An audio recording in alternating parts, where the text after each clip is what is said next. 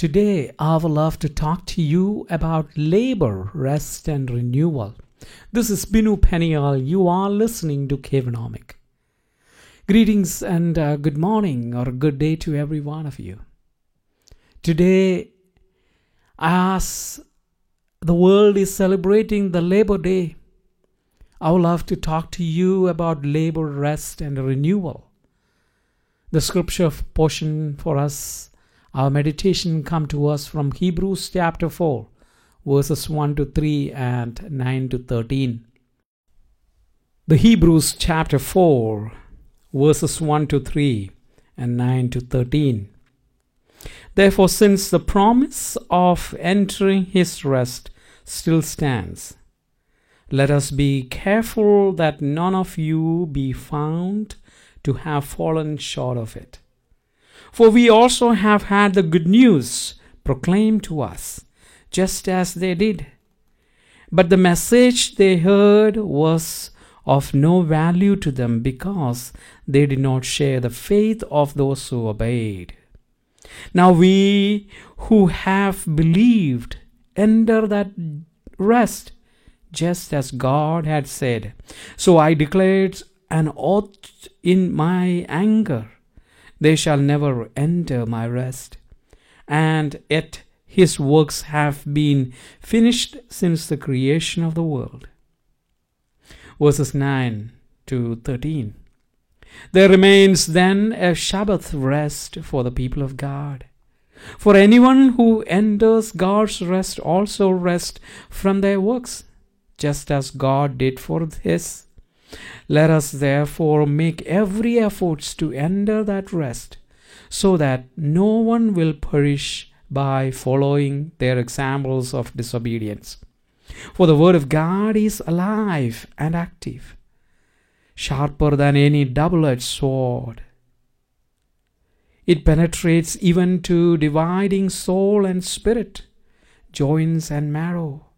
It judges the thoughts and attitudes of the heart. Nothing in all the creation is hidden from God's sight. Everything is uncovered and laid bare before the eyes of him to whom we must give account. This is the word of God for the people of God. Thanks be to God.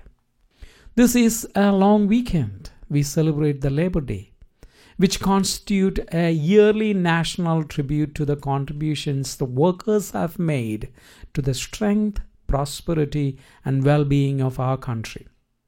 Unlike most of our holidays, it is a strange celebration without rituals, except for shopping and barbecuing. In today's world, with its relentless emphasis on success and productivity, we have lost the necessary rhythm of life, the balance between work and rest. Constantly striving, we feel exhausted and deprived in the midst of great abundance. We long for time with friends and family. We long for a moment for ourselves. The primary purpose of the Labor Day was not for the trade union to march, but meant to handle the problem of long working hours and no time off. Even though we have dealt with those issues long time ago or long time back for the manufacturing factory workers in the United States, but today the white-collar, highly skilled workers, many of them are constantly connected to work through the technologies. I think we need to go back to the primary purpose of the Labor Day and do it all together again. In our supersonic postmodern society, known for its business and its increasingly ability to deliver instantaneously, we find ourselves hurried more than our ancestors ever could have imagined. We have come a long way from the horse and buggy days, and because of that, our 24 hours a day seems more and more restrictive or restricted. We never feel like we have enough time to accomplish everything we want or need to do. and the clock keep ticking. Millennia ago, the tradition of Sabbath created an oasis of sacred time within a life of unceasing labor. Today the question is, how will one create a specific time of rest, delight and renewal? A refuge for our souls. If we are not able to schedule an entire day each week, we can do a Shabbat afternoon, a Shabbat hour, a Shabbat minute, a Shabbat walk. Everyone needs a sacred rest to refresh our bodies, our minds, restore our creativity, and regain our birthright of inner happiness. Shabbat is a day of intellectual stimulation, emotional and spiritual renewal, and physical reinvigoration through being detached from the fast-paced work schedule of the regular week. The theme of the book of Hebrews is the superiority of Christ. Yet there are some are willing to abandon Christ. The writer of the book of Hebrews expands and enlarges the theme of rest began in chapter 3 verses 11. The word rest is used in different ways in this particular section of the scripture. The first one is God's Sabbath rest spoken of in Genesis chapter 2 verse 2. God rested on the seventh day after the sixth day of creative activities. This is a priestly document and later it became a law instituted in the context of everyday life of the Jewish tradition. The second one is the rest for the Israelites. 40 years of wandering in the wilderness without entering into God's rest. God's rest is centered around prosperity and blessings. Here, people of Israel are wandering in the wilderness and they did not enter into God's rest, God's blessings of the promised land. The third one is believers' rest, present rest in Christ, and the overcomers' present rest in victory. Finally, the text talks about the future rest in heaven. God's Sabbath rest is a type of our present rest of salvation, following the finished work of Christ on the cross. When we understand the teachings of the kingdom of God also, we have the realized eschatology, and we have the eschatology yet to come. The kingdom that's already began, the kingdom is already present in the world, the kingdom that is yet to come. Here the text talks about the future rest in the kingdom of heaven, in the kingdom of God.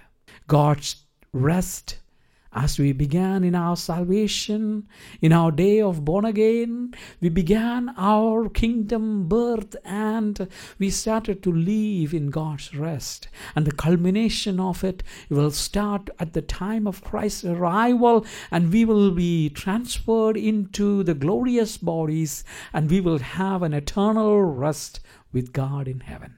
The Lord offers freedom, a rest of victory in Christ. But they were in danger of falling short. God had given him his word, but they would not mix it with faith and apply it into their lives. Once again, we were reminded of the absolute role the word of God plays in the life of the believer. We often think when unexpected happen in life, we think the day I was born, God was resting. Start to rebuild your life. In a way to do that is by throwing all that you have learned in the school through the windows. The greatest master key for success is nothing more than self-discipline, complete possession of your mind and your mental attitude. To some, it is a lifelong adventure. Emerson once said, "We become what we think about all day long." Many people ignore the fact that 1 hour of planning will take 3 hours of execution. This is true also in our life. Stop living life in a passive way. Henry Ford pointed out that there was not any job that could not be handled if they were willing to break it down into little pieces. This is true even in the modern way of life. The people you spend your time with will change the way you think and ultimately the life you have. A number of years ago, when I was learning psychotherapy or counseling, I worked with my teacher, Reverend Dr. Jacob Cherian, who put me through the deathbed exercise. I was asked to clearly imagine myself laying on my own deathbed, and to finally realize the feelings connected with dying and saying goodbye to the world. I was also asked to imagine who all are visiting my deathbed and to identify my feelings connected with that. This exercise helped me to identify the value of a relationship and how much I did left out of my own life. I started to appreciate my life and relationship. I started to live my life intentionally and fully. I truly believe the sin of our life is not only omission, but lack of submission. Submission to God's way of life. That which we do and that which we do not do or left undone, which is under our discretion, but we chose not to do it. We just ignore it. We often say, someday I will do this and someday I will do that. We cannot mark someday in our calendar, but we can mark a Sunday in our calendar. Today is that someday and tomorrow never comes. You don't have the capacity to control your yesterday or your tomorrow. So take it easy today. Our death also means our own legacy. Confronting our own death or legacy doesn't have to wait until we run out of life. The fundamental fact is that the day you are born, you start dying. Whether you agree or not, start lying to yourself in a positive way. Yes, I said that. I gave you permission to lie to yourself so that you can create the vision or a legacy for your own life. The way you want to be seen, because your unconscious cannot differentiate between reality and a lie. Your subconscious mind don't know you are fantasizing. Fake it until you make it. You might have heard this before. Give some grace to yourself. Treat or love yourself a little more. You are treating yourself too hard. Give some love. It is visible in the way we eat, the way we shop, the way we spend our money. Who we are is what we see. When you are happy, when you are compassionate, when you are full of energy, hope, opportunities, you see the same thing around you. In the same way, when you are sad, angry, very boring and unattractive, you see the world around you in the same way. Who you are is what you see. You are in control. Everyone is in the same place, but some are looking at the stars. But remember, only those who are looking at the stars will radiate and reflect like a star. Winston Churchill once said, "You will never reach your destination if you stop and throw stones at every dog that barks." I know on your journey there is a lot of dogs that barks, but don't spend your valuable time, your precious moment, throwing stones at every dog. There is more to life than merely increasing the speed. Even every 7 years, designer Stefan Segmeister closes his New York studio for a year-long sabbatical to rejuvenate and refresh their creative outlook. He explained the often overlooked value of time off and shows the innovative project inspired by his time in different parts of the world. Stefan says, "In a normal environment, we spend the first 25 years of learning, then the next 40 years for working, and the next 15 years of retirement. But he replaced the 5 years of the retirement into 5 segments and taken those in every 7th year he was working. He found that to be very fruitful and helped his business to excel. Rest commonly refers to a suspension of activity following physical or mental exertions. Renewal implies a recreation or a reoccupation of energies and capacities.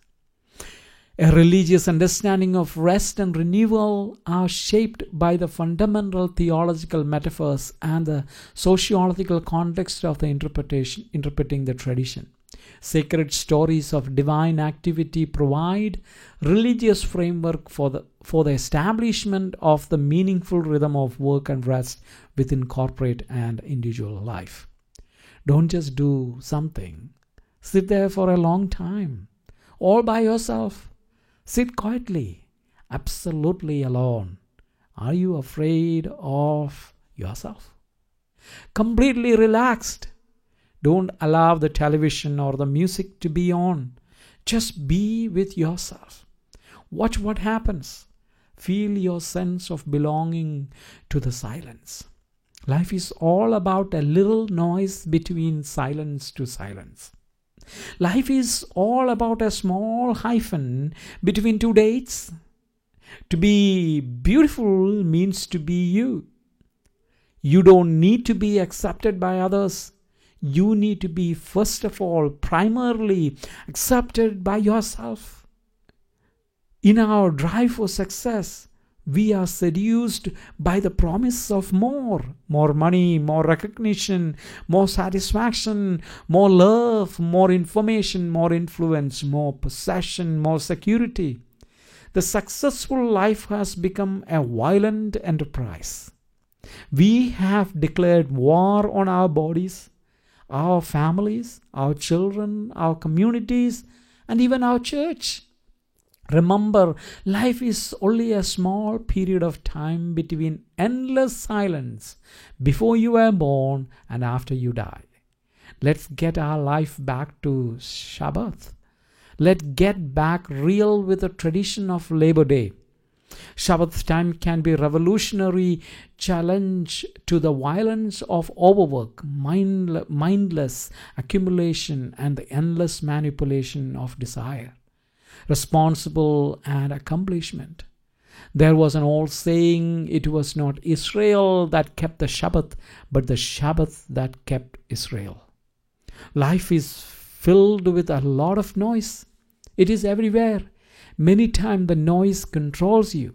Create a white space culture in your home, in your workplace. Let us therefore make every effort to enter that rest. 2 weeks back, few of us attended a conference called Global Leadership Summit. Juliet Fund, the CEO of Whitespace at work, was talking about similar concept from a corporate framework. She says our time is under attack. The global workplace is weathering in the false god of busyness. We live in a space of overload and overwork. When we stop thinking, we stop the privilege of innovation, creativity, and productivity. In an increasingly noisy, overstressed, hectic world, we hardly get the benefit and the pleasure of silence. Even within our own minds. The latest research in the field of brain discovered that 2 hours of silence per day promoted the cell growth in the hippocampus in the brain. This part of the brain controls memory, emotion, and learning. Silence allows the brain to store and evaluate information, get rid of stress and anxiety, and allow us to think more clearly. There is something missing in our life, and I say it is the white space. A white space is a strategic pause taken between activities. It is not another obligation, but just another glass of water. We just take a sip of it each time. This week, intentionally, I want you to create this white space in your life. We simplify your decorations in the house. We have chosen a white flowers, white cross, white dress. The one thing that is missing in our church or in our church worship, in church meetings, are the strategic pause, a white space. We are struggling to conduct church in the growing culture of commercialization of Sunday. At this time, the rhythm of labor, rest, and renewal is relevant. We also given you a white cross, which representing the intentionality of white space in your life. Let intentionally spend a minute of silence, identifying the sound, thoughts, and emotions that are going through your mind. Concentrate on your breathing.